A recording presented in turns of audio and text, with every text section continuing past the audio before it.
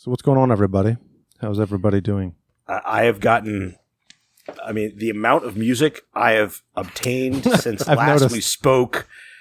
I mean, there was one certain individual who obviously is like, must hate Lars Ulrich so much.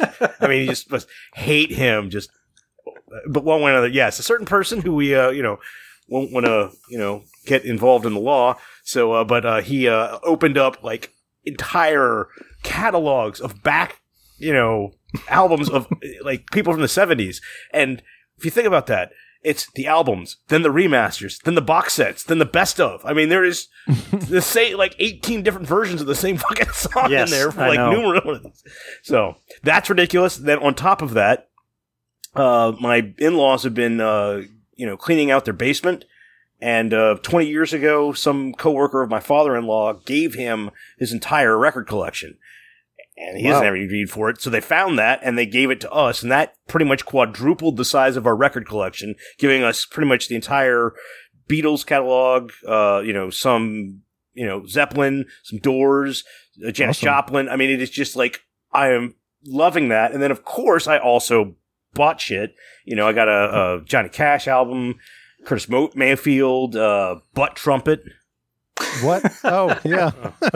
You got to get some Butt Trumpet. Yeah.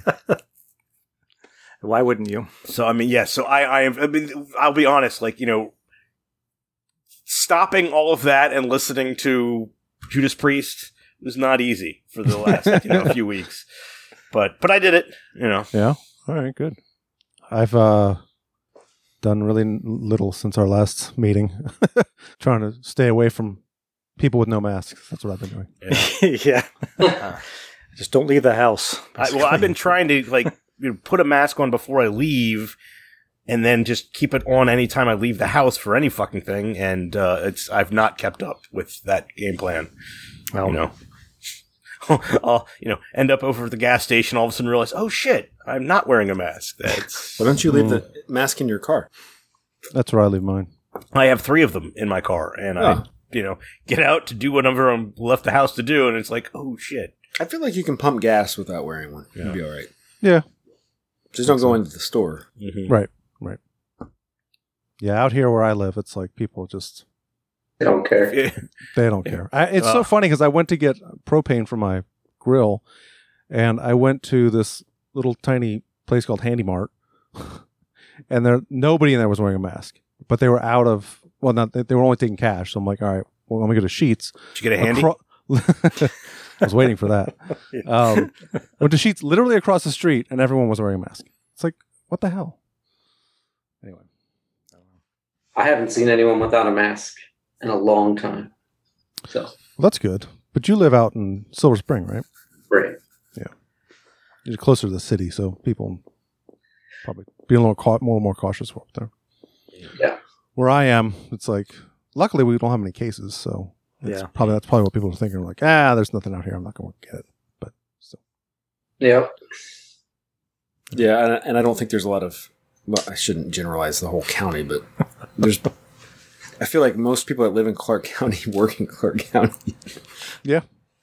I mean, most people that live in Clark County never left Clark County. I know, it's still that's true too. Incredibly rural. Even compared to like Frederick County next to it. And this is exciting geographic.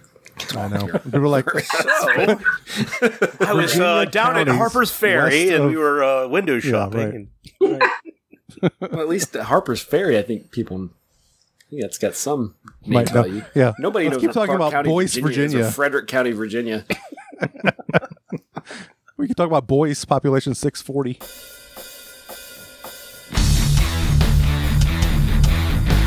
When did you first fall in love with metal? I went to this record store and I was going to get the new Journey album, and there was like an older kid there, and he's like, "Don't get that, man, get this." And he gave me the Ozzy Osbourne Blizzard of Oz. Yeah. Where else can these kids go where they come somewhere and they all feel a sense of, this is our thing, Let me tell you something about Slayer fans. They look like the extras from Lord of the Rings. They came out of nowhere, under the ground. The passion and the darkness. The evil of the music. Marriage is like, you ever go to a concert and you see a mosh pit and you're like, you know what, I'm gonna go get in that mosh pit. But then once you get in it, you're like, I do not want to be in this mosh pit. Who'd win in a wrestling match, Lemmy or God? Lemmy. God. Wrong, dickhead. Trick question. Lemmy is God.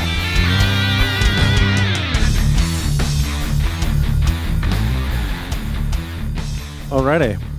So, welcome back to Summertime Podcast, everybody. SummertimePodcast.com is where you go to find all of our stuff. We've got all of our episodes streaming there for you.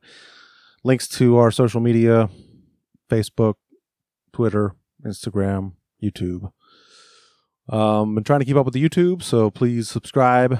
Check us out. So, yeah. We're back, and we have more 1990 goodies. Watch me clean my glasses on YouTube. Yes, that's right. Watch Joe clean his glasses. So yeah, this is a pretty big episode. We got a lot to dig into on this episode. We are talking about The Eye by King Diamond, Painkiller by Judas Priest, and Rust in Peace by Megadeth. Yeah. So I'm Eric. We've got Tim here. Yeah, hello. Joe's here. Mm-hmm. Keith's here. Good evening. And we have a special guest this episode. He came on one episode before, so would like to welcome back to the program, Justin Hesler. Say hello, Justin. Hey. So, Justin was brought in because, well, he had a lot to say on this Megadeth album we're going to talk about. We put a thing on social media and said, what are your thoughts on this album? And Justin wrote the most of anyone. I don't know if it was on purpose. It was more like a discussion that just continued. That's true. The last time I wrote something for the show, Keith was like, what is it, the novel? You were the guy who wrote yes. All right. That was on Justin. Right? Nice to meet you face to face. Yeah. So, should we start with Megadeth? Since if you want to. We got Justin. I mean, that's the real meat of the conversation. Wait, are you here for the whole show or just to talk about Megadeth? I took notes for everything. Well, let's just do it like normal. I say. You say? Okay. All right. We can do it either way. It's fine. Yeah. Right. So, then who are we starting with? King Diamond? Yes. I say yeah. Yeah, definitely. Okay. So, I mentioned... Oh, I got it. Never mind. I'm trying to find the listener feedback. That's what I'm finding right now myself. So. Yeah. Well, there's not a lot of feedback on King Diamond, so you got time to find it. We put a little thing out on social media, and we're going to keep doing this. So if you've got thoughts on albums that we talk about coming up, you can keep an eye out on social media. We'll post stuff in the future. But, it was just a thing that said, hey, what are your thoughts on these albums? And we got some feedback from a couple people on King Diamond specifically. So I will, I'll read the one from Keith. Wait, I think we should go with us first and then read. Oh, really? Yeah, because I don't want my opinion to be altered. Oh, okay. We can save the comments for the end. That's fine. I don't think my opinion's going to be altered, so. Or at least towards the end. I mean, I would say it might give us some, something to talk about. All right. No, all right. I think we should. Then, Joe, go ahead and start the shit, man. Get into it. Well, here, let's play a little bit of it. So we can. But you don't have to play the first track. Play. Okay. Play something cooler. Play the second. Actually, the second one was probably, well, let me see. What am I going to say?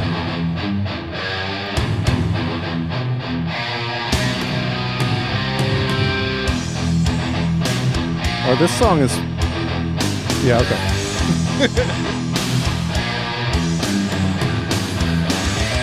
Jean Dumasson, you stand accused before the burning court for practicing witchcraft. Do you confess? We have ways to make you talk. How do you plead? I've never done any harm to anyone.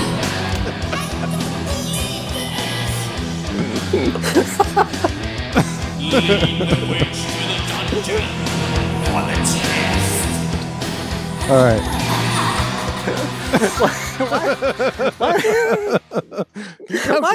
Why'd you pick that?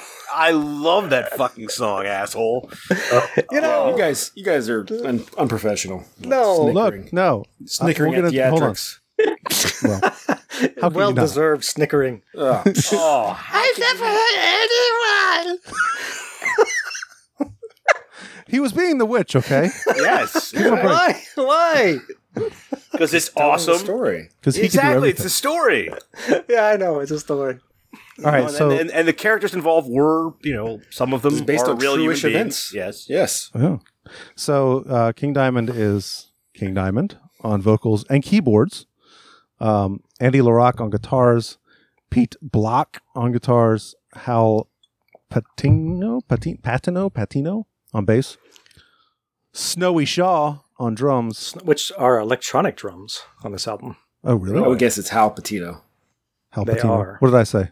You said all of them. You said all the phonics versions. And Roberto Falco on keyboards. And its band is from Denmark. With other musicians, it's kind of from Sweden, I think. Mostly from Sweden, it looked like. I was kind of looking at their lineup. And fun fact about this album, recorded and mixed at Sweet Silence Studios in Copenhagen. How about that? Heard of that one. Do you guys know the connection? I think I do. I'd imagine it involves Metallica. It might. A little bit. That's where Ride the Lightning and Master of Puppets and Ride the Lightning were recorded. Yeah. Is there something magical in that studio that takes all the bass out of albums? Well, it was built by Fleming Rasmussen, or not built, but it's Fleming Rasmussen's studio. So that was the thing I disliked the most about the album. It's not just the bass guitar. There's just no bass. Right. Even I made the a note about drums that are all too. trebly. Yeah. Everything is treble on that. Yeah, it's non-existent. I said the bass is flat and non-existent on this album. Yeah. It's frustrating. It took me a while to get over that. But this is I had never heard this album until we were listening for this show. Holy really? shit. Yeah. Me either. Really? This is that's the thing. Well, me either. Listens for me to get into it. I ended up. I think it's great. I love it. This is the album that started me on King Diamond. This is Kid Up the Street picked this one up, and holy crap! I don't know.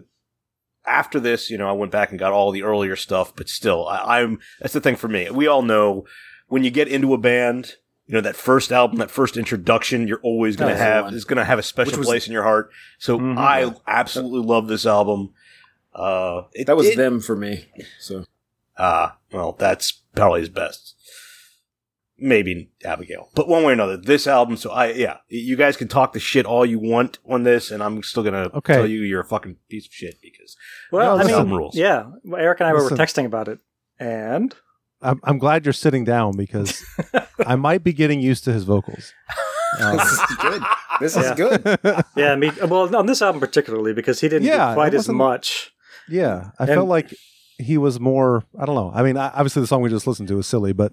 Like I said, he was in character. Oh man, I still remember my brother and I were at a bar in New Orleans right the day before Halloween, and it was some metal bar, and so we started plugging quarters into the jukebox, and I threw this thing on and was just going crazy on it, and it was.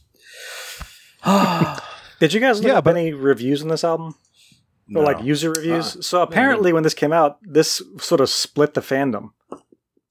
Yeah, because people were upset that it wasn't the vocals weren't all over the top like normal. There was more mid-range stuff. People were like, it's more like just heavy metal with not as much of the extreme stuff. And I was like, well, that's what's good about it. Yeah, that's why that's why I of all the King Diamond and Merciful Fate stuff we've done, this is probably the one that I was the least, I guess, offended by. Yeah, his lyrics have never. I mean, his vocals have never really bothered me. So, I mean, when he goes, whether he's doing the high pitched stuff or not, I don't look at that as necessary or part of something that he's got to do as a singer.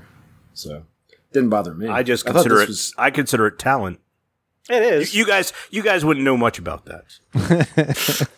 I don't remember asking you a goddamn thing. Sam.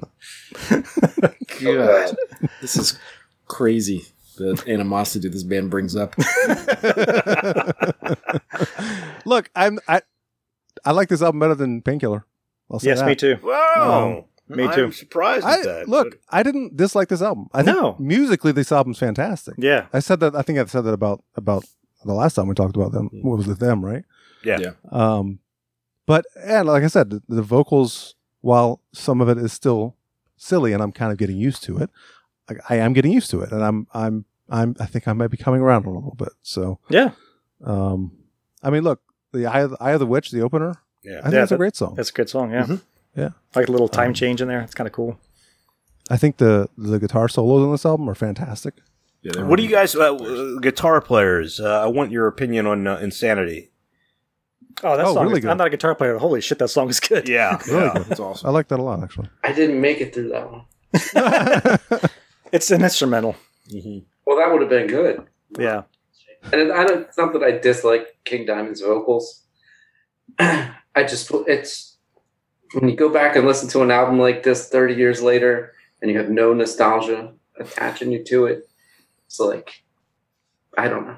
It would take me a lot of listens before I really could come up with what I think about it. Yeah, that's probably our biggest issue, at least Eric and I, when we go back to this stuff. Is like there's nothing that's grabbing us. I had no nostalgia to this album either. But, other than I like the band.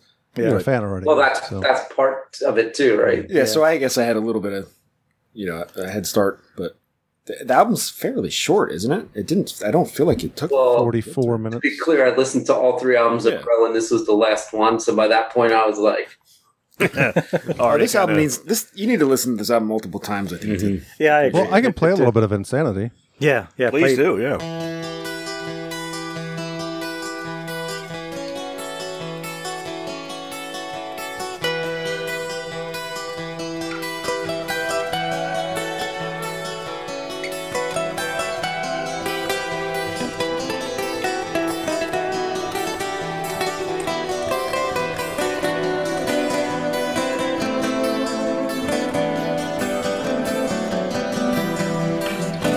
I mean, it's pretty much that.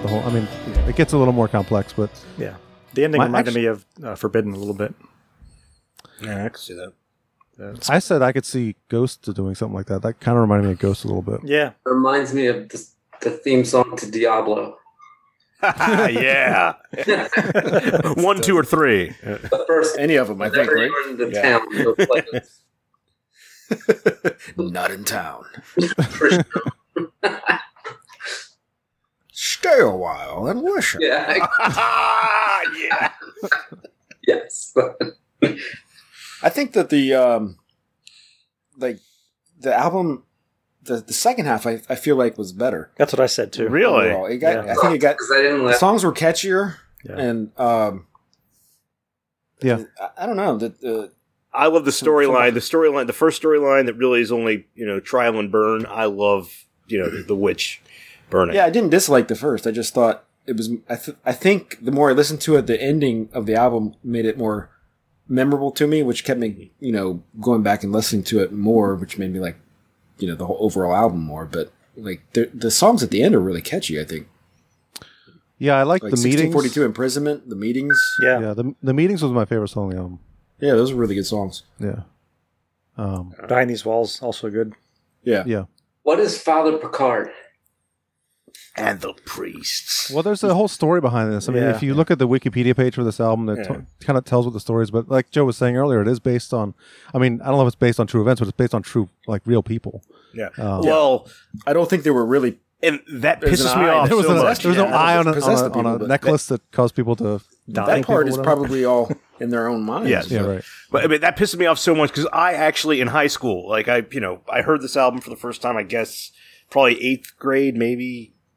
Probably 8th grade, yeah. That's not high school. But, for like every single goddamn history, project I needed to do, I was trying to find this shit to do like a paper on. Like, I mean, give me a break. Who did not write like a paper on Alexander the Great when they were in high school? I didn't. No. This album didn't come out till we were in high school, Keith. So it would have been 9th grade. All right, then I was, yes. One way or another, it was in fucking high school. Well, I think the story of Father Picard was he was the one that was like he spiked the wine or something like that. Yes, he spiked the wine with the roofied them or whatever it was back then. Yeah, basically. Yeah, drugged them so that they could, bring children and sacrifice them to Satan. He was sentenced to death, I think, right? Something like that. I've got it up right now. So it just says he was arrested. Yeah. Oh no, yeah, you're right. Yeah. No, that's Father David. Pierre David Picard. Yeah, Father Mathurin He died in Picard. 1642, which was the year of the imprisonment. Yeah. So I wonder if he was. I wonder if he was sentenced to death or just happened to die. I mean, well, let's play a little Father Picard since we're talking about it. Right? Yeah. Oh wait, before I play Father Picard, Burned to death in the fire. Thank you.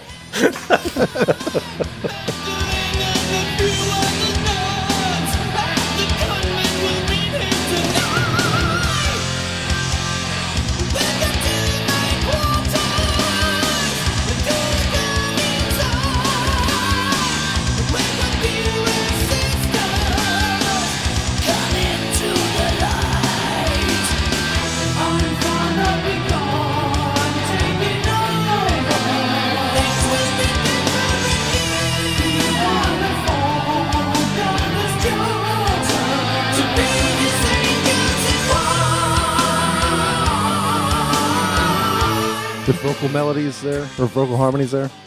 Okay. Don't forget the dueling keyboards in that song. Oh, Go to, at 2:35. There's a weird keyboard thing that happens in that song. Okay, let's see. Hold on.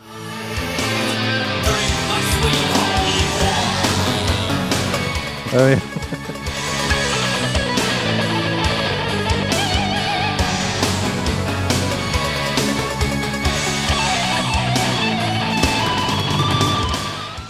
So, Joe, you said remind you to talk about what? Ozzy?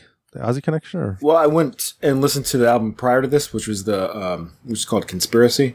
Oh, yeah. And there were tons of riffs on that sounded like Zakk Wylde, which I... Oh, really? Yeah. I just... It was... The fact that you said that reminded me of that. Was it like harmonics or? Yeah, a lot of that and the... Just, it's very Zakk Wylde-y. I don't know what the reasoning is for that. It's probably just a coincidence. Yeah. I don't know. I got a lot of, like, there were a couple other songs on this album that reminded me of Ozzy. Like, early Ozzy, like Wizard of Oz type Ozzy type stuff. Yeah, just straight. I don't know if there's any kind of connection, like they had a touring history together or anything. I've never heard of it. I don't think so, no. Yeah. I wouldn't be surprised if they were in the same circles in England and Europe, but yeah, I don't know. It was just he lives in Texas. I kind of wish we talked about Conspiracy when we were talking about 89 albums because that was also really good. Oh, was that 89? Okay. Yeah. Yeah. We figured you guys were, had enough of the King Diamond. We just overlooked it, I think. Yeah. So there's a theme I noticed on this album vocally where he does a lot of just following the melody vocally that like the guitar or like just the main melody of the song. He follows it to the T vocally. Well, he wrote most of it. So that yeah, I know. It's just a lot of times, the melody in the chorus isn't exact, to a T what the guitar player is doing. You know what I mean? Like, I think The Curse was one where he was doing that.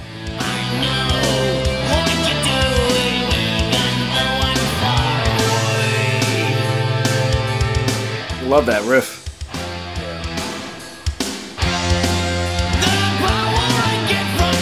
See what I mean?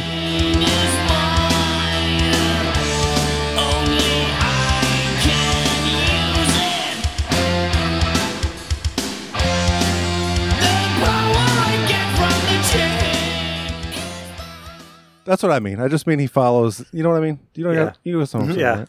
Okay. I know what you mean. Yeah. That was the theme of the album to me. Maybe he was really into DRI back then. Yeah, that's right. That was you made that point about that band. Yeah. If I would like you to, if you could, kind of concisely play the hooks to the meetings and the 1642 imprisonment. I think they're really good choruses. Let's see.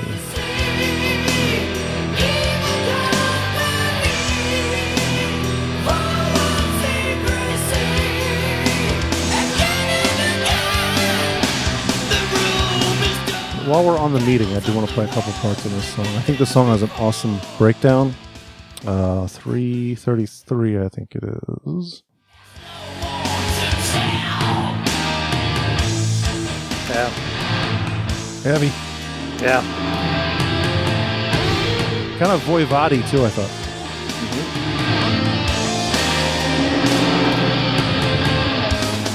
And then the solo in the song's really good.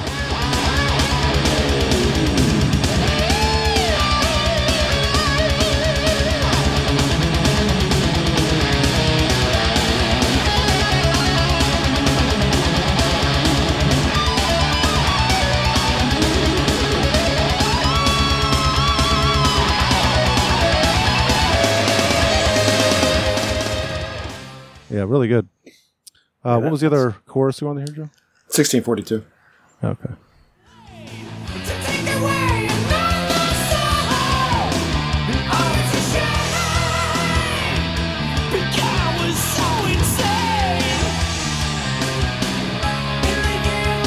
So you hear the keyboards?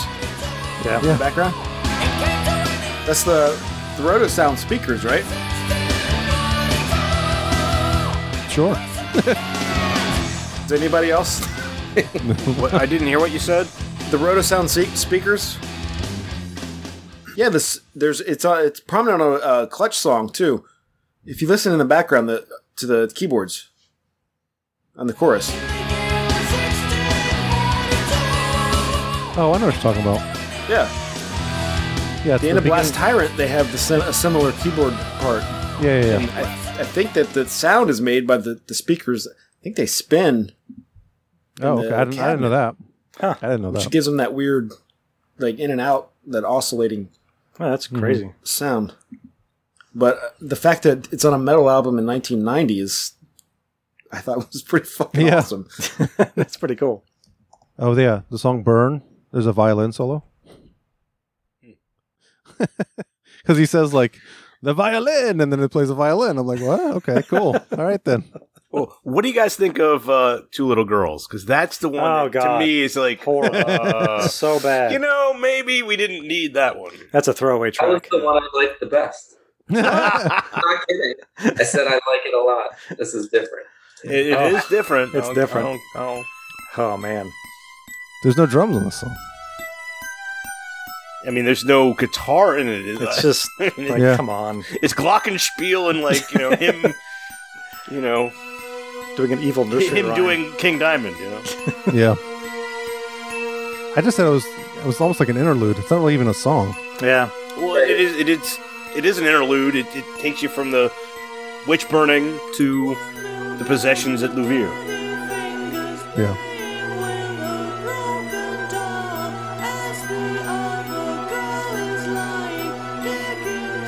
This is so King Diamond. Yeah.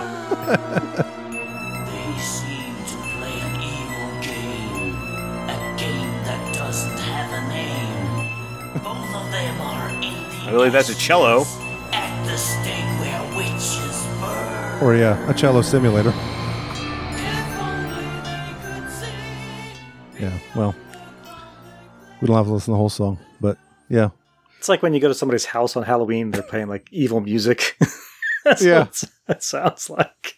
Like, ooh, scary. The background music definitely does sound just like that. Yeah. All right, I'm gonna do a correction. So I think it's called a Leslie speaker. I was talking about before. Okay.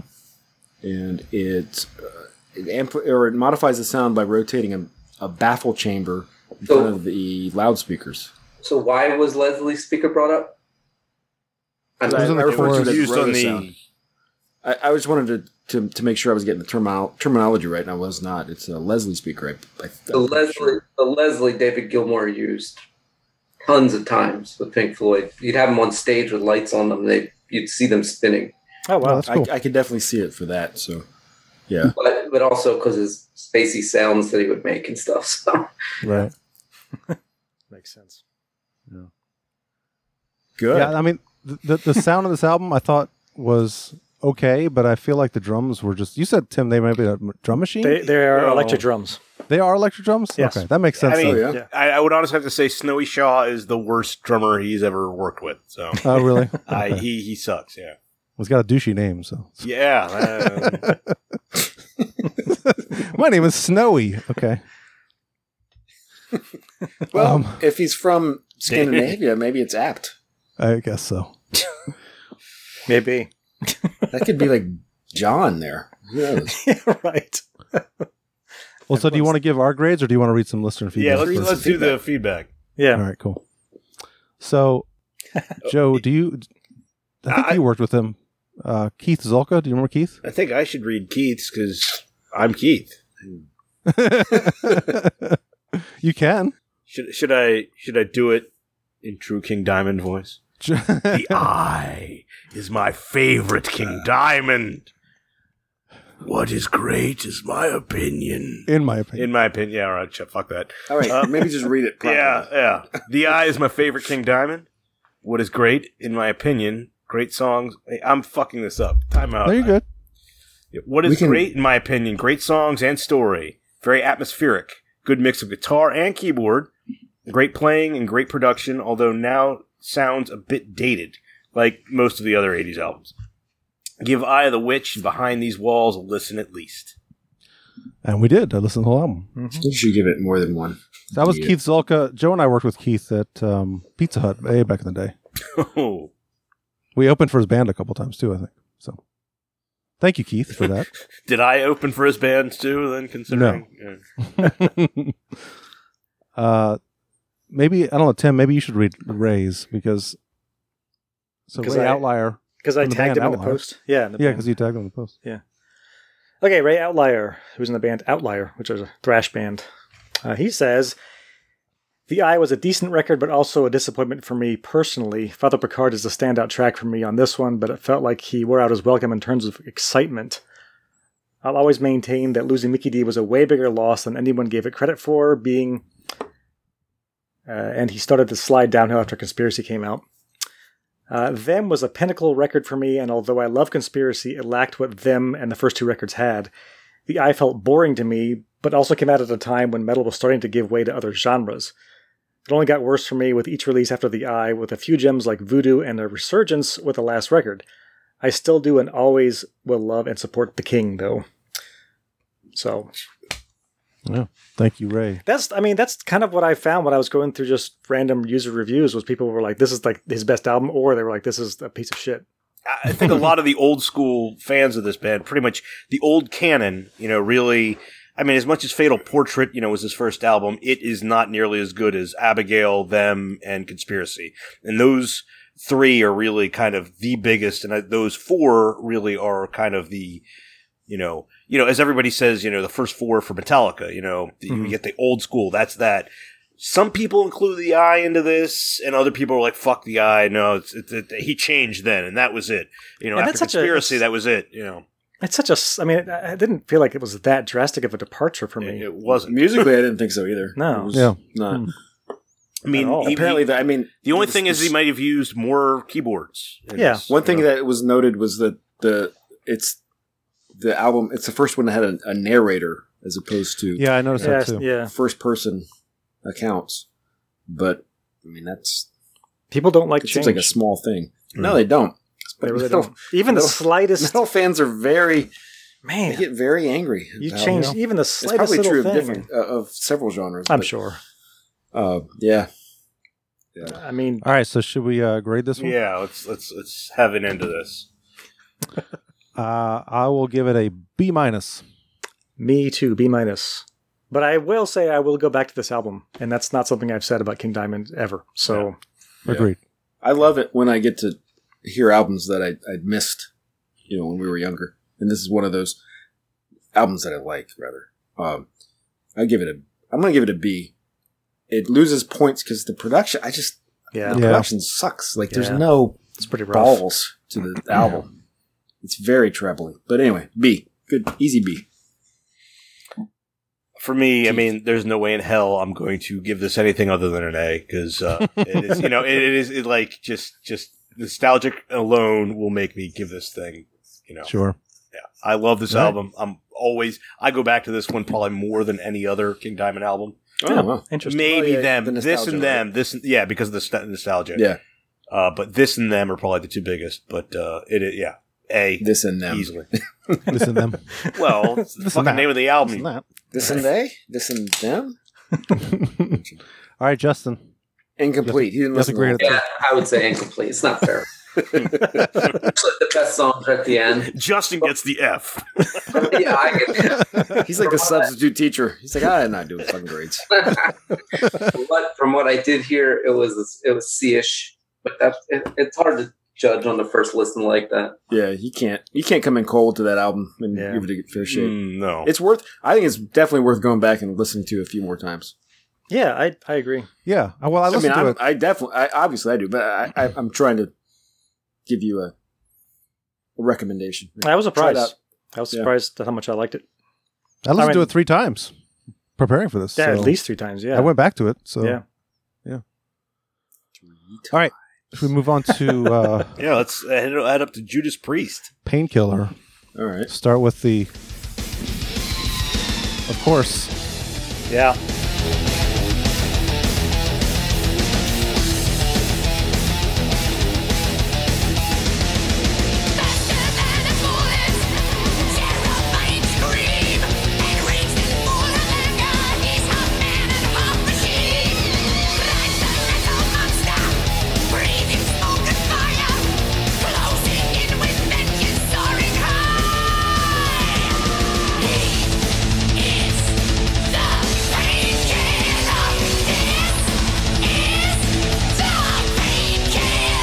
All right. I mean, how is the drummer not doing double bass during that part right there?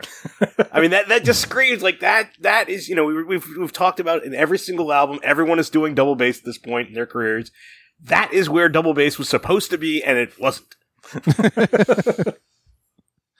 Well, speaking of drummers, this is the first Judas Priest album with Scott Travis on drums.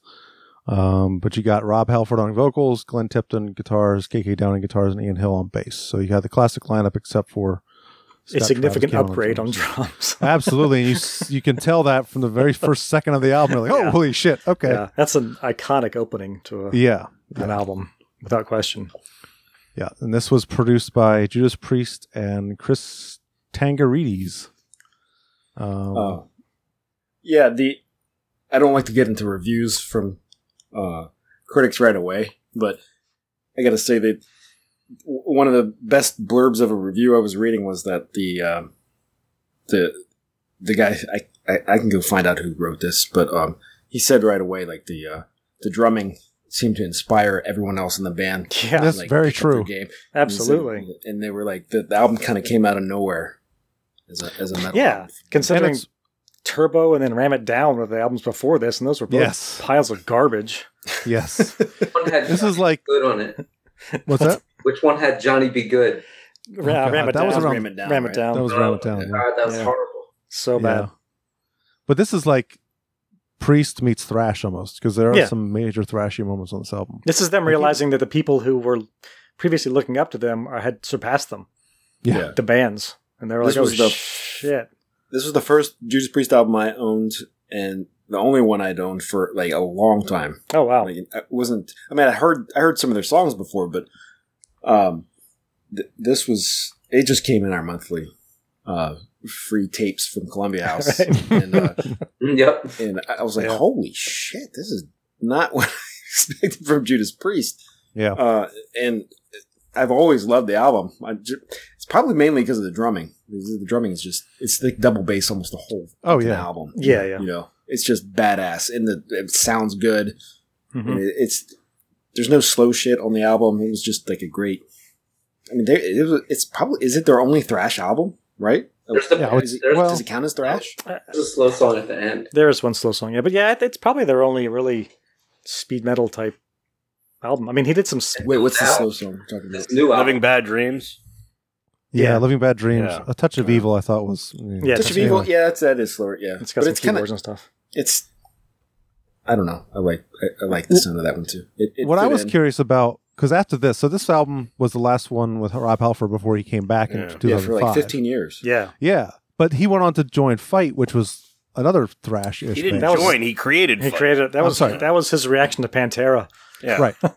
Sorry, I meant to say created. Yeah. So, but it makes me wonder. So, was the rest of the band like, that was cool? We did thrash. Now we should get back to what we really used to do. You know, no, I think I bought that album. The next album they made, one with the big demon face. It's called Jugulator.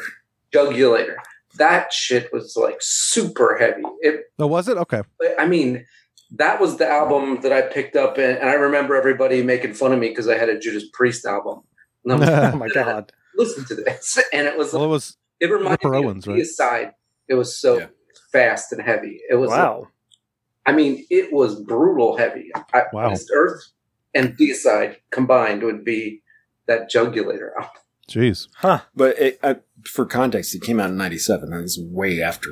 Yeah. It was like 7 years later. Yeah. Wow. Yeah. That's crazy. So metal was in a completely different world. It was. Like things were so different by then. Yeah. 7 years later. There's a quote from KK Downing about basically realizing they had to change their sound because of thrash. Really? He says, I remember doing gigs with Slayer in the early 80s, and I guess resigned myself to accepting the fact that it was bound to go this way. So I knew he was going to say Slayer, because with Slayer being so influenced by Judas Priest, it almost, with this album, there's a lot of points on it where I hear like the influence going backwards, where Slayer's influencing them. There's some that are like so much like something Jeff Hanneman would have written. Yeah. So while the music is great, you don't like the lyrics. I'm not a big fan of that. I didn't even read them. You know what you're going to get with Judas Priest lyrics. I wrote something about the lyrics while I was listening to it, about how they're super cliche. Yeah, they are. That's almost a credit. Wait, Leather Rebel is a cliche? It's almost like giving them credit by saying that, because they are like the reason it became cliche, because they started that whole. Yeah, I feel like they get at least a bit of a pass. Wait, one of the biggest reasons I'd never gotten into this band was because of, it was ridiculous. Like, I'm sorry, I can't get past it. Like the cheese factor on this is through the roof. Boy. It's like, I actually really liked it. I never listened to this album before. Yeah. I'm the same way. I'd never listened to the whole thing through, and seriously, this is a good fucking solid album. I love this album. Yeah. Oh my god. So I've always loved this album. I'd say the second half gets a little boring at certain points, but yes. I mean, and we already commented, Living Bad Dreams. Why did that even make it onto this album? That's like a leftover. They really it's the closer. It's the closer. It should. Yeah, weird. No, it's not. What version are you listening to? Well, Leather Rebel Live is the other. One Shot of Glory was on the tape. That was the end of the album. Oh, okay. Oh, really? Well, this must have been added. That's a bonus for their 2001. Oh, okay. Yeah, They shouldn't have added it because it's not a bonus. Say bonus. That thing sucks. Yeah, that doesn't. That's not part of the. Okay. Well, that's good because that's not a good song. Yeah. That's why I was like, "What slow song are you talking about?" I didn't realize you were. When bands go into the studio and record stuff and realize this doesn't work, and then they cut it from the album, why the fuck would they put it back on there for like a re-release? Because it didn't make an album. It didn't make the album because it sucked. It's a new song, though. They want to sell it. They want to sell more. Sell it separately for people who want to know. Completists. Yeah. Don't put it on that album. They can spend $1 and download it these days or whatever. Yeah, every one of us has several bands that we would fucking buy. Oh, hell yeah. The next version because they put one more stupid song on it. Unless you could get it on the internet. But, we would have done that back then, too. Definitely. Yeah. So when you brought up the Columbia House thing, that's when I was a kid, the only Judas Priest album I had came from Columbia House. Judas Priest Live. I remember checking the box that I wanted that one because there was nothing left on that list that I would ever listen to. Yes. How horrible the lists were. I think that's how I got it too, actually. Well, this album was not one you had to check off. They were pushing it. I remember pushing it hard on. It was like the cover of the metal version of Columbia House. Columbia House tried to sue me because I did that penny for 13 tapes. Oh yeah, they always threaten you. And then times. Did you get your mom to write a letter to him? No longer. Well, I didn't hear what you said. I'm sorry, I talked over you. Oh, I did it so many times that they stopped sending me things. Okay. I'm wised up. Yeah, well, we play a little bit of Living Bad Dreams. Am I the only dumbass that actually bought stuff from them afterwards? Yes. I never bought anything from them. Sorry. They just kept sending it. It's on you guys. I just have to play the little shriek at the end. Yeah, you do. I know what you're talking about. That was in my notes too. Why did you do this? Of all the things you can play, I mean, I've got the 2-minute mark of Painkiller like listed off as like that's what we need to hear for his vocals, and you played that fucking shit. Strike it from the record. It's bullshit. This motherfucker edits this shit, so it's not like it's making the show. You jackass. Hey, I'll hand those over to you if you want to edit it. No. So, we should have a Keith remix. Yeah, we should. We can sell that later on. We can have it on. Just me snoring as I'm passed out. That's more like, Patreon. More Patreon stuff, right? That's right. That's right. That's exactly right. Keith snoring. Give us $1. We'll give you isolated tracks of Keith snoring for an extra $1 per month. How have you not turned my snoring into like a soundbite? Oh, I should. Yeah. Damn it. That's a missed opportunity.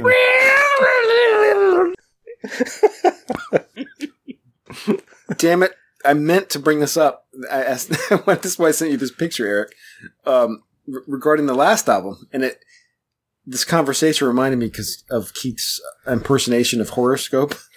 Oh, yeah. Which, let's hear that. Oh, I missed that. Oh, no.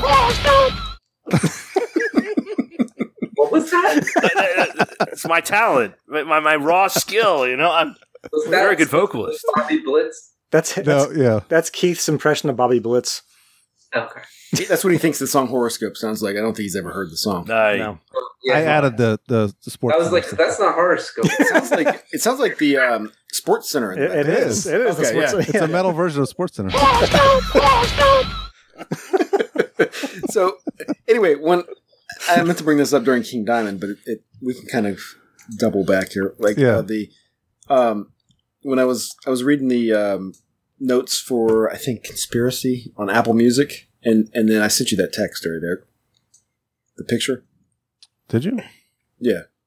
Okay. I took a screenshot of it because because if you scroll down, it'll show you other like similar acts, and I was like, this is fucking great because the first similar act was Merciful Fate, obviously. The second one is Overkill, and I loved it because two of you guys can't stand King Diamond's vocals, and Keith can't stand Bobby Blitz's vocals.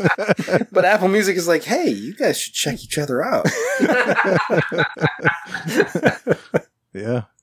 I love Bobby Blitz's vocals. Yeah. Yeah, me too. Yeah. Most of us do. Most of us. And you all are fucking idiots. Well, okay. Like Dave Mustaine's vocals?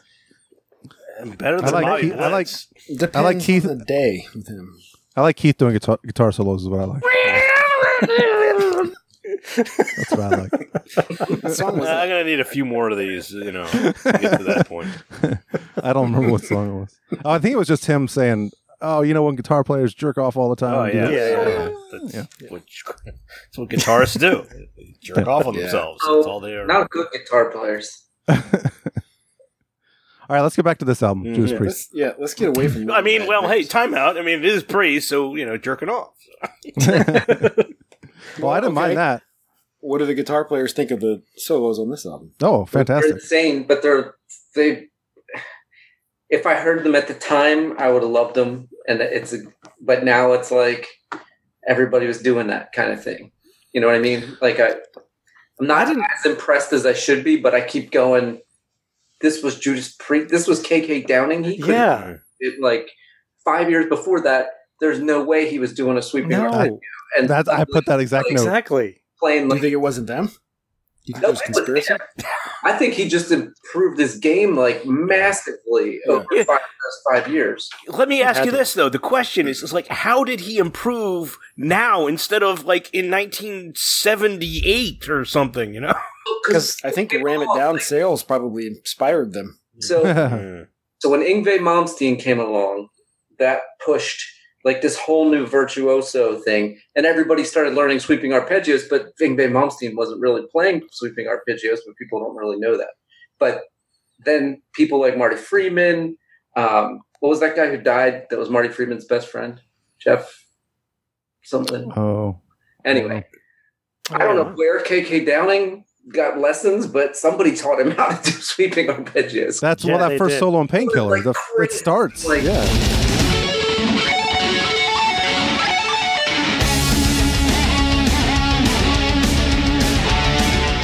man, nobody was, none of those old school guitar players ever crossed that line, because that stuff requires just sitting in your bedroom or your studio for like. Yeah, I don't think Iron Maiden's ever done one, have they? No, and I never noticed it until now. I never thought about it. They don't need to. Well, don't face it. They've got Steve Harris. Of them, fuck their guitar players. They've become like the finger tapping of today. Like when you remember, everybody used to finger tap and thought it was like the coolest thing because it sounded flashy. Eddie Van Halen. But Eddie was like tasteful with it. And just like then, now nobody's tasteful with these arpeggios. It's just arpeggio. It takes a lot to pick out the ones that are being tasteful anymore. So anyway, but that's why when I heard them, on one hand, I'm impressed that he did it, but on the other hand, I'm like, oh God, sweeping arpeggios again. Wait, so did you want him to do it earlier, or you were like mad that he did it later, or what? I'm shocked that he did it. Like I'm shocked that the way he upped his game guitar wise from what I knew of Judas Priest, because there was a point where I downloaded every Judas Priest album and tried to listen to them from the very first, like Rock and Rolla or whatever. Rock-a-Rolla is about as different an album you can get. Right. So I kept going all the way through. And I never made it this far. I never made it killer. I stopped once I got to the cover of Dissident Aggressor, the song Dissident Aggressor, the Slayer cover. I was like, all right, I feel like I'm caught up. And then I stopped. Well, I think we were doing, it was 2 years ago, so we were doing like some kind of like overall research for 88 albums. About. It was the first time I'd ever heard Ram It Down. And I didn't realize you could tell the band was kind of leaning this way finally. A little bit, yeah. Like you could see from between Turbo Lover and this album, you could see where they were sort of headed the direction. And I think the fact that they got a kick-ass, awesome musician drummer like was just the thing that inspired them all. Absolutely, I think so. Really, but they covered Johnny thrash metal almost, and like made the most awful cover. It's like it's not even the same song. And it was the theme song to a movie. I can't remember what movie, but it was some. Yeah, it was. Yeah. I think I never listened to Painkiller because once I saw that video for Johnny Be Good on Headbangers Ball, I was like, "This band sucks." Yeah, they did not pick a good song to put a video. I think the movie was called Johnny Be Good, and it had like Anthony Michael Hall. Anthony Michael Hall, yeah, exactly. That's right. Yeah. That's what it was from. Yeah. Football movie. Terrible. Yeah. Yeah, which that's a record company decision too. Yeah. Like, yeah, sure. I have no idea what they're doing. It didn't have to be the single with the video. Jesus. Yeah, that's definitely the record company being like, all right, we want to push it. Do it, but come on, they did the worst they could do. There's no way a band that's been around 20 years is going to be like, oh, let's do a cover of a song from the 50s. that just got popular like 4 years ago from goddamn Back to the Future. Back to the Future, yeah. Yeah, really. I mean, it's. But I bet you could find some other examples of it if we try. Probably. Yeah. So the album to me, it actually starts out pretty strong. I actually didn't mind Hell Patrol. Painkiller's good, but then it just started getting really, really cheesy. For me, the second half is I don't even have notes written on almost any of it because it was. I would flat out say I really did enjoy this album. I was, I had heard at least enough about this album that this is like, a really good one to grab. But, so I was very pleased with everything, but, one way or another, definitely I would honestly say Painkiller is probably my favorite. Like I think it starts off, I hate albums that do that. I wish that like the Good Meat was at least like at song 3, but, Yeah, it sets the tone, for sure. I like Touch of Evil and One Shot at Glory a lot, too, though. No. Yes, I do. No. I think I'm glad you do. Metal Meltdown was... I don't feel like you are glad that I do.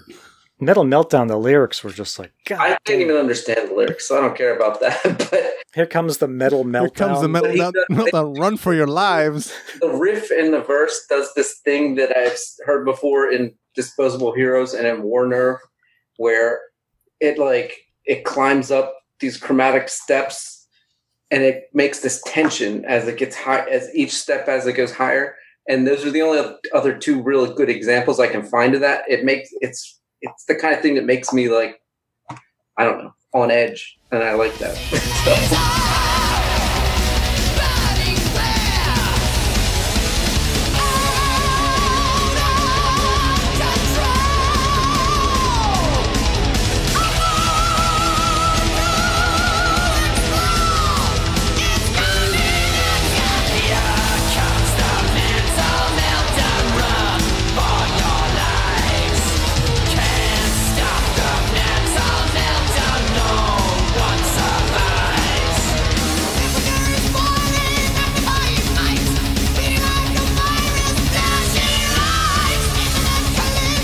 I really like that one. Oh, good. I thought we were going somewhere else with that. Joe was bracing for something. No, I have a quote from Rob Halford about the lyrics, and it kind of sums up Judas Priest, really. He says about the song Painkiller, the song tells the story of a gleaming metal angel sent to avenge mankind from the evildoers in the world. And he says, I think it's a wonderful statement. It embodies what metal is. Oh. Did he just leave? Well, he's like, I don't want to hear it. He's like, that's it. I've had enough. He's a walk away. He's a walk it off. I can't take it. I don't know. And I'm like, that's the problem then. Like, if that's what you think metal is, then, like, I'm not on the same page with you, buddy. Right. And why didn't, like, if you're going to go, like, okay, we're going to take inspiration from thrash bands, why not take lyrical inspiration as well? I don't think that would be true to them. Yeah, I mean, but Halford's time out. Halford's Halford. You're not gonna. Well, then how can they got political? Well, that would be weird. But doing a thrash album isn't. No. I mean, he could have done like because I don't think it was that huge of a departure from the previous album. It just they got a better drummer and made yeah he picked up the pace a lot. Definitely. I don't know. I mean, it wouldn't be Priest without the cheeseball lyrics. My point is, what if Maiden suddenly got all like thrash metal, super political in their lyrics? It would be bad. Like it. Well, they have a couple songs that are. Yeah, but they're not. Yeah, I know. I'm just saying, like, I'm not on the same page as Rob Halford in terms of what makes great metal lyrics. No, me neither. And at least make him clever. If you're gonna do cheeseball, at least be clever about it. He's like, just like, I'm gonna punch you in the face with these goofball, stupid metal meltdown, run for your life. Always been like that. God, and you're like, dude, Nightcrawler. Can you just? This is like, like you just learned how to rhyme a song, and you're like, well, metal meltdown. Like, come on, man, think of something at least more creative. Yeah, his lyrics suck, but I mean, he could sing like a. Oh yeah, maybe that's why he's like, you know what? Fuck you. I don't need good lyrics. Just watch this. Yeah, at the time, anyways. That's perfect. Yeah. I've never looked for like lyrical depth from anything Judas Priest has done. No, but it's just it's hard to get metal music. Sometimes it's hard to get past it when you're like, oh man, because like a lot of people don't pay attention to lyrics, and that's fine. But I generally do. Yeah, and then you think like Black Sabbath, who predated them. I think, right? Yeah. Yes. Yeah, by a lot. Yeah. Don't worry. Yeah. 69 probably. So, yeah, they had much deeper lyrical content. Yeah. Usually. And they had cheesy stuff, too. But their singer sucks. I mean, singing-wise, right? Ozzy, yeah. Yeah, he's terrible. You've never heard of that guy. He wasn't even Ozzy yet. But this is the same band that gave us Grinder Looking for Meat. Yeah. That's wants you to eat. I like that. Yeah. Turbo Lover. But the lyrics, again, is like, looking for meat, want you to eat. Like, right. Okay, it's like. You just rhymed meat and eat. Yeah, you didn't even try. I think you have to match you have to sort of pair your expectations with the band. You do. I mean, I get it. And like, but at a certain point, you're like, I just can't do it anymore. They're not going to become Rage Against the Machine. No, I know. Playing Judas Priest music. No, I hate saying it. I'm just not a Judas Priest fan. Like, if this is their best album, and by all counts, everyone says it's like one of their best albums. And I don't know if I consider myself one either. What's the definition of a fan? Like, I generally like them, but I wouldn't go out of my way to see them live ever if they were going to play again. I mean, let me ask you this, because I mean, the big thing that the staples of this band, besides the leather, and Halford's range is, Tipton and Downing. And like the way the two of them play off of each other. I mean, and some iconic riffs. Yeah. Oh yeah, exactly. absolutely. like there are very few other bands out there that really kind of. I mean, I think Maiden easily does it as well, but you know, there aren't a whole lot that really kind of feed off of each other. I think. Mm-hmm. What do you guitar players, you know, feel about that? I mean, I never listened to Priest enough to really. I mean, I don't see them feeding off each other either. I think it's more like a Kerry King, Jeff Hanneman style, where it's more one guy's writing all the riffs and the other one's doing all the twanging. Is that the reputation with them? I don't know. That's just the way I don't see them like doing a lot of. There's not a lot of improvisation going on, so I don't see how you could be going off of each other. You know what I mean? Especially on this album where it's super fast. But I don't know. I'm not a fan, and this is the only. Can we compare those? Can we compare them to Murray and Adrian Smith? Like, is it analogous to that, or aren't what? they in the same scenario where it's like one guy wrote a song and the other guy's going to play it, then the next song that guy? No, I feel like Smith and Murray write different stuff. I don't think. I feel like Murray is more of the solo guy of the two. Yeah. And Adrian Smith is more of the songwriter. I think at the start of their career they were, but I think Smith really upped his game around like Seventh Son and Somewhere in Time. Right before he left. What do you mean? No, I felt like he was always more of the songwriter. When I think of guitar players that play off of each other, I mean, like the best example is Appetite for Destruction with Slash and Izzy, where if you isolate either one of those guitar players, they're not even playing the same thing, but you don't know it when you're listening to them together. It's crazy, the things that Slash is playing that you don't know he's even doing, and then Izzy, because they're doing it together, it sounds like this big picture, and that's probably the best example I can think of. I would have never guessed that band in a million years. Yeah. And then, because I don't really know what they're doing differently. Like, I don't know what part is one and the other. And they didn't have a huge catalog together. No, they didn't. So but Izzy wrote everything, and then Slash came in and just played over top of him his way. And they recorded both separately, but and then it's on the album together. But if you tear those tracks apart, you'll hear stuff that you wouldn't even recognize the song if it was just Izzy playing. You might not even know you're listening to that. That's interesting. I had no idea. I think Aerosmith has a little bit of that too. Yeah, Aerosmith too. AC/DC. There's two guitar players that definitely play off each other. But in all these cases, they're not playing thrash metal or something fast. Right. If you do something fast, there's no room for some guy to be like, hey, how about I try this? Right. It's like, dude, what are you doing over there? See, I don't know enough Priest to really answer that question. Yeah, that's honestly. true too. Probably on their older stuff, they did play off each other. Probably. Well, KK was fired or quit, right? I think he quit. I think he was fired. I thought it was fired. Either way, he's not. I feel like there's some animosity there. None of us know this band. What do you mean now? Yeah, now. But people, I haven't listened to Firepower, but people said Firepower is really good. It's not that.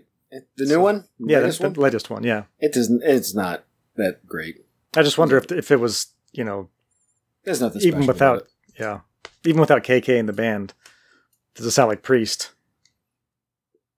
To be fair, I listened to it once, but I was like, I heard it was gonna be good too, and I was like, this is like they're trying to do Painkiller again, basically, and it's not as good. You mean this new album? Yeah, the latest. Yeah, one. was it like 2 or 3 years ago? Just a couple years ago. Yeah. Yeah. So it's funny because Painkiller must be the last of all the Judas Priest albums that I heard.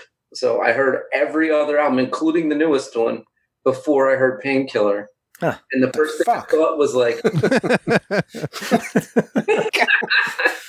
so what I thought was like, this sounds like the new album. Then when I first heard it, so Painkiller came on, and I was like, this sounds like Lightning Strikes or whatever that song. Yeah. So your perspective is completely wrong. It's weird. I mean, well, I'm sure it is. I put in my notes No, a million times. it's completely opposite of mine because I looked at this the Pinnacle and I had the nostalgia of it was the first like full album I owned by them. So like I was like, shit, this band's great. Do you think this is their best album? Oh yeah, for sure. Yeah, but I haven't heard the Ripper Owens albums, so yeah. And I probably haven't heard all their albums anyway. I know I haven't. No, I haven't. We had Ram It Down. We had that a bunch. Their first several albums are very just 70s. They're from the mid 70s. What do you expect? Yeah. Well, I mean, that doesn't make it bad necessarily. No, they're actually pretty good. Yeah, they're good. Completely different. Than that made me more what you hear interested in them, was finding out all those 70s albums existed and going back. That's why I started at the beginning. I wanted to see, maybe I could see how they progressed through the 70s. And I'm trying to remember. It wasn't until I think it was the third album, or maybe it was the second. Like, because the first album is not. It does not sound anything like them. No, not at all. So maybe let me pull it up. British Steel's like the fourth album, right? Something like that. I know "Screaming for Vengeance." That came out in I hope we 82. I hope we talk about that album later this year because it's a 40 year Which one? anniversary. British Steel. Oh yeah, I'm sure we will. Yeah. And to me, that was always like, that's Judas Priest. That album. No, that's an awesome album too. That definitely is one of the most important metal rock albums, I think. Oh yeah. Well, that's a good point. I'm not taking away anything of their influence. No, and not the at all. importance of metal. No. I get that without them, we probably wouldn't have a lot of our favorite metal bands. Yeah, I get that whole dual guitar attack is why Slayer did it, why Metallica did it. Yeah. I mean, that's what, So- seeing... Metallica really didn't do it. James I mean, does everything, and then Kurt just does the solos. having two guitar players side by side playing rhythm stuff. And there are plenty of harmonies going on with the LA too. Yeah, that's whatever. New Wave of British Heavy Metal, Judas Priest, all that stuff. One thing that kept going through my mind when I'm thinking about the era that this came out in is that Judas Priest wasn't the only one that was trying, just like you were saying with King Diamond, Judas Priest wasn't the only one that was trying to catch up to these new thrash metal acts. Like, Ozzy had just gotten Zach, and all his stuff was suddenly faster and heavier. So I almost looked at Painkiller like it's No Rest for the Wicked. Like that kind of, like, I didn't come into it thinking it's the greatest album. I know everyone says it is, but I was looking at it more like it's a comeback album. Right. Yeah. Yeah, I would say so. So I went back in the discography. Sin After Sin was their third album. It came out in 1977. Okay. And I feel like that was the first album where they kind of honed in their sound that would be theirs for the next, up until this album, pretty much. Is that the one with Dissident Aggressor on it? Yes. Yeah. Yeah. So they kind of, and they redid Diamonds and Rust, which I think was on the first album as well, but they did a slightly different version of it, if I remember correctly. It's not even their song, but that was the one that was kind of didn't fit in from what I remember. I haven't listened to the album in over a year. And which one had Rapid Fire on it? Was that on British Steel? Had what? Rapid Fire. So British Steel was 80. I think Screaming for Vengeance was 82, I believe. Yes, I think that's right. And the Defenders of the Faith was 84. Do you remember we saw James or Rob Halford and Metallica doing Rapid Fire and Fillmore? Uh-huh. Yeah, that was pretty. That was cool. Yeah. He had a cane. Remember that? Rapid Fire is that's the first song on the album. Okay. Well, on the U.S. release, it's track 2. Oh. They switched it with Breaking the Law. Oh, of course. Yeah, it's on that album. Who cares about the order on that album? It's a fucking awesome album. Well, we should get back to this album anyway. I'm sorry. Any standout tracks for you Is guys? this what we're supposed to be talking about? There's one song that I felt like belonged on Turbo Lover, and that was A Touch of Evil. Touch of Evil, Yeah, definitely. for sure. Yeah. Like, Absolutely. I was like, this is not that era. That's crazy. Very glammy. Yeah. And the keyboards in the song I said sound like video games. Yeah. You can't have double bass through an entire album. Without warning again, like magic you appear. I taste the fear. I'm so afraid. I still feel the flame. He can sing for sure. I just don't like this song. Yeah, that's good. Meh. It Yeah, sounds I'm- good. Can we? You didn't like One Shot at Glory either? No. No. I thought it was boring. I like Battle Hymn leading into it more than I like One Shot of Glory. I said it was filler. That was my note, so now I don't remember it, but I said it was filler. Sorry. I think Between the Hammer and the Anvil was the only other one that I thought was okay. I thought that one reminded me of Metal Church. I would say this band definitely starts off at its highest point and then slowly just goes downhill. I still really did enjoy this album, but yeah, me too. You know, it definitely it's a slide. That was the one I said the guitar solo was the best guitar solo on the album. Which one? Between the Hammer and the Anvil.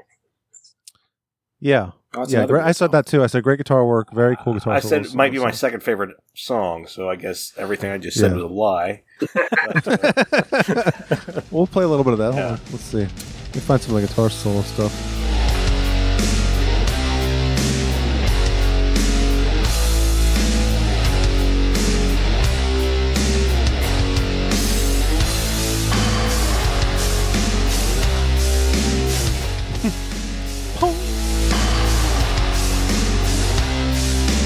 That's cool drum stuff. Yeah. Let me get to some of the solos here.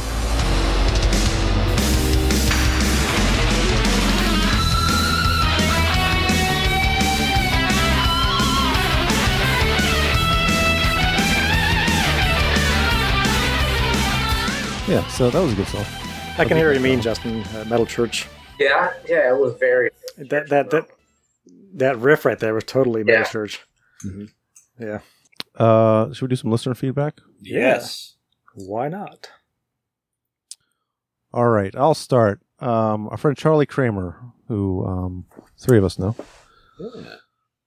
He said, dude. You got to do it right. Dude! I was in a band with a guy who could sing Painkiller just like Halford. Dude's name was Jerry, and he worked at a graveyard. He ended up leaving town abruptly because he was caught sleeping with the bass player's wife just before the bass player also abruptly left town after stealing a bunch of money from his employer. Every bit of this is true. Gotta love the metal band. It's so cliche, though, right? Like every band I know. That's perfect. Yeah. Yeah. You could have my wife. I'll take the money.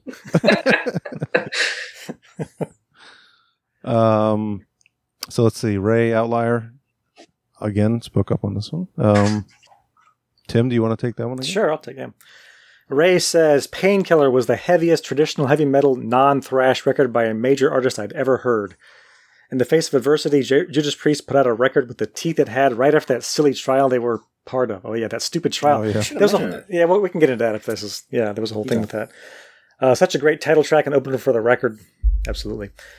Eternal respect, even though I'm not the world's biggest Priest fan. That being said, their last record is the best since Painkiller. Rather amazing when you think about it. So he's talking about the newest one, Doom of Lightning or whatever it was called. Yeah. So yeah, we didn't talk about the trial. The whole bullshit. Yeah, that actually delayed the album. Yeah. From being released. It did.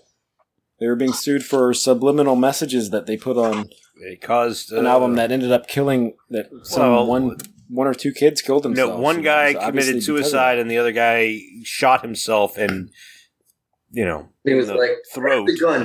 Shoot. That's right. Yeah. The song was what? Better by You, Better Than Me. So because every artist wants their people that like them to kill themselves. Yes, of course. Right. Yeah, makes total sense. They can buy so many albums, more albums and merchandise. Speaking of Metal Church, they had a song that was in reference to that. Was it In Mourning on the next album that they produced after this? Oh, interesting. That's true. Great song too. Did you know that, Justin? No, I don't think I heard the album. What, the Metal Church album? Yeah. You should listen to that. Human Factor.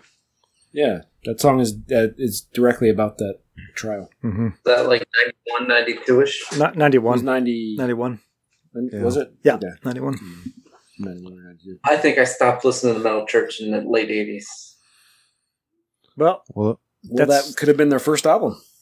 Oh, yeah. That might have been it was a good album, but it was the end.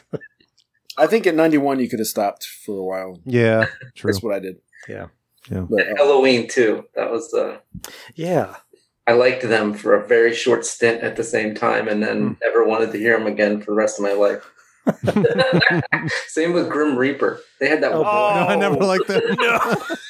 No, you liked Grim Reaper. The guy with the What's wrong with you? Giant gap in his tooth. I like that one song. diastema. Rock You to Hell. Yeah. Yeah. I listened to it like 20 times. So and bad. I never want to hear this ever again. No. And I was only like 13 years old and already. That's the tried it. thing, yeah. That was it. We were all really young.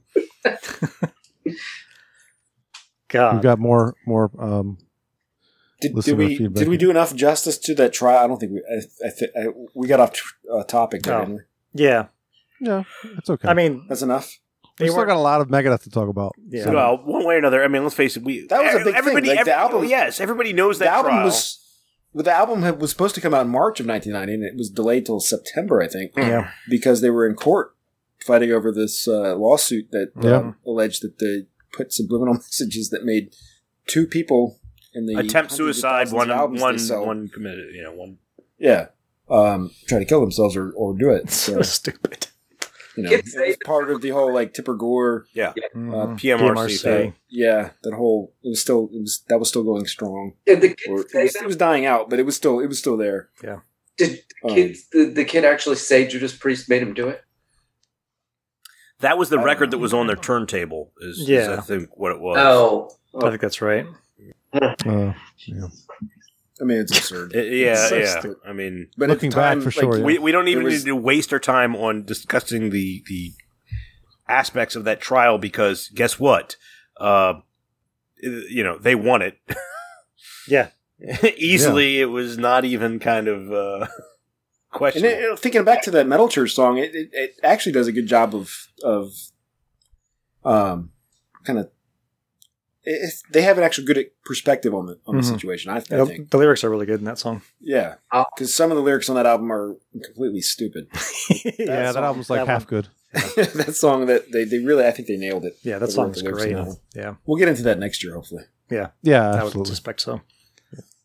Okay, Let me grab Tom's because I think pretty much everything he says is what I believe too. Okay. This is Tom Coleman, Joe and From Eric's Mr. Fister. former guitarist. Painkiller is just a strong album. Not a big Judas Priest fan, but I definitely appreciate the whole thing. Yeah, I kind of feel like him too. Yeah. On this is this and British Steel are the two albums of Priest that I'm like, I love those two, and then I'm kind of And they've released like lukewarm what, on the rest 18 of the others. rest. Yeah, A lot. so Yeah. So this is Roger. I'm gonna butcher his last name. Michalski. Yes, thank you. He is in Virginia Fuel with Oh, Roger. Nice. Yeah, Roger. Yeah, Roger. You know Roger. Justin, Tim, and I. So he says, "Love Painkiller, classic Priest with thrash thrown in there. Touch of Evil is one of their best Yes. songs." Have you all ever discussed Fight, War of Words? Love that album. I think I listened to that more than Painkiller. We have not. We've not discussed Fight. I think they're for something Well, about that 91. band didn't exist yet, and Yeah. like what we do, we'll be talking about that eventually. Yeah. Yeah. maybe 91, I think. Fight album came out. I don't know. Maybe 92. Probably, yeah, Probably I mean, 92. Yeah, Yeah. I mean he had. Who wants to do Paul's quote with the British accent? Tim's a Joe, pretty that's good all Paul. you. Joe, it's all you.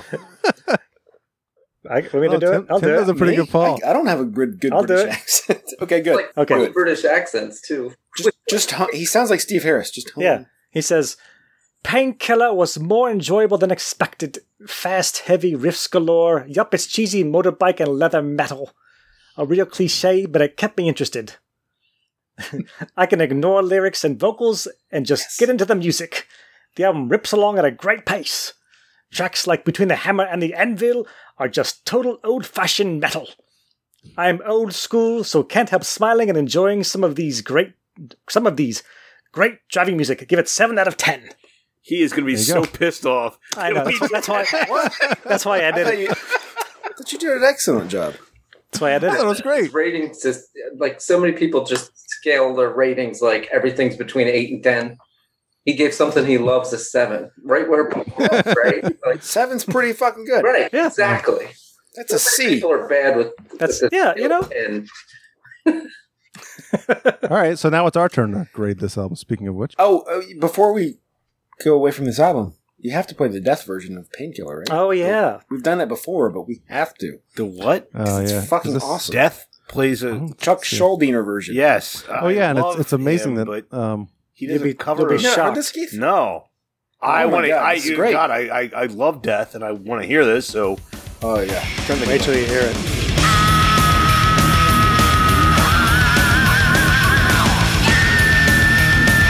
That's him. good job. Yeah.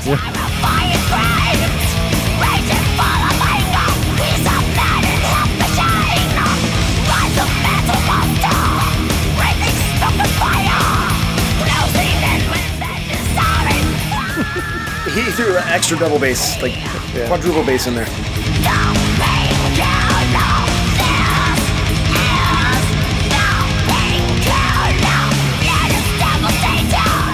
All right. We can't play the whole song. That was great. But yeah. Copyright issues, right?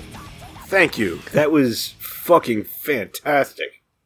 Yeah, is that that's not? Is that Gene Hoglan? Hoglan? Gene Hoglan on drums? I don't know. I don't yeah, know. you know, yeah. It wouldn't surprise me. That's It might be find the out. guy that just Oh, I died. couldn't see that. Yeah, Hoglan. Sean Reinhardt? Yeah. It could be. Yeah. I would assume it's one of the two, right? Yeah, I would think so. Yeah. The thing I pulled it up from said it was 98, but I don't know if that's accurate or not. I mean, hey, I'm not a huge Priest fan. That Death version, I think, was better than the original. I would agree with you. I like what he says. This is. He's almost got a creator. Yeah, he Really does. voice in Totally. Yeah. Yeah. I thought that too. Totally creator. So that was off of. I guess that was recorded during the Sound of Perseverance. That's what I saw, yeah. That was 98? Is that right? That was 98. Yeah. And it would have been Richard Christie on drums. Oh, nice. How about that? Hey, who? Heard of him? Who is that? He was on the Howard Stern show. Yeah. Ooh. He's on Howard Stern. Yeah, he's on Howard Stern. He was in Ice to Earth also. Oh, Mhm. Mm-hmm. I have no idea who that is. He's a fantastic drummer. He's really good. it's Gene Yeah. Hoglan. Yes. I got corrected before. I want to make sure that's clear. Yes. Yes, we got you. I can edit that. Don't worry, Joe. Thank you. We didn't even get to talk about Racer X. I just wanted to mention that one song because that was also a 90 album in America. Oh wow. Oh, yeah. Technical difficulties. Did you listen to that, Keith? No. You guys were talking about that on text, and Go to I didn't. Eric, if you can go to 3:30 in that song, the riffing is just. I know we're. So Racer X was the drummer, and Judas Priest. All right. At this point, He's at 3:30. Wait. His name is Racer X. No, Scott Travis was in a band called Racer X. Okay. Yeah. So I went and listened to that album that came out right before he went to Judas Priest, and some of the songs were I wouldn't say awful. They were bad, but this one was amazing. The title track is an instrumental, and more so than the drumming, which is why I listened to it in the first place. The guitar playing is just absurd. Yeah.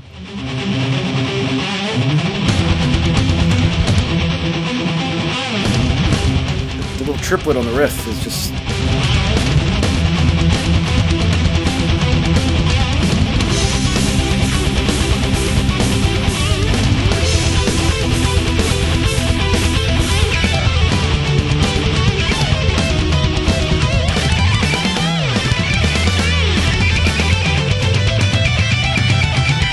Yeah. That guitar player was Paul Gilbert. That was who was also in Mr. Big, of all things. Yeah. Waste of talent. I mean, Mr. Big had an incredible bassist, but horrible songs. Yeah. Which one? All There of was them? one song that was good. I only know "Be With You." I don't. Did they have other songs? They did, and they were good. Some of them. One of them. You are wrong. Wait, Hold I on. have a sound clip for that. Hold on. Wrong! So the guitar player I was trying to say earlier was Jason Becker. Right. So Marty. Oh, okay. They had an album called Cacophony, right? For which? Yeah, and then he went on to do David Lee Roth. He replaced Steve Vai and David Lee Roth right before he got ALS, and he finished the album and then couldn't go on tour. Man. And then he died. Well, ALS. Yeah, Jesus fucking Christ. All right, let's fucking grade this album. Okay. For fuck's sake. I'm giving it a D. Wow. D. That's harsh. Damn, I say C+. He's just being a Keith. This album gets an A. No. Yeah, I was going to say A-. This is a good. Wow. This is a good, fun album. I enjoyed it. Listening to it. I am not going to regret a second of. Except for that horrible add-on song that they threw on. Doesn't count. Strike it. Okay, yeah, but I mean, one way or another, it's a good metal album. If you have never heard any Judas Priest, this is a great one to listen to. Yeah, start here or British Steel. That is true. I give it a B. All right. Which is fair, because I have never heard it before. All right. I don't think I've ever heard a single song on it before, which is really weird. I usually... You had to have heard Painkiller. You had to have heard Painkiller. Yeah. I would think I would remember, but whatever. Yeah. All right. Well. Okay. All right. So now... Can we take a break? Yes. Yeah, we can take a break. Yeah. Good. Prepare. So, yes, we actually will take a break here as that concludes part 1 of this episode. Next episode, we will get into Megadeth, Rest in Peace. We just went a little long on Judas Priest and on King Diamond. So, but keep on the lookout for part 2 coming up hopefully next week. And otherwise, we'll see you all later. Bye. Energy, aggression, power. To sum it up, it's a vulgar display of power. We say things to people that mean something. I mean, in our own little way. Ricky, quick, will you try to sing my song? The human element of making music is what's most important. Singing into a microphone and learning to play an instrument, that's the most important thing.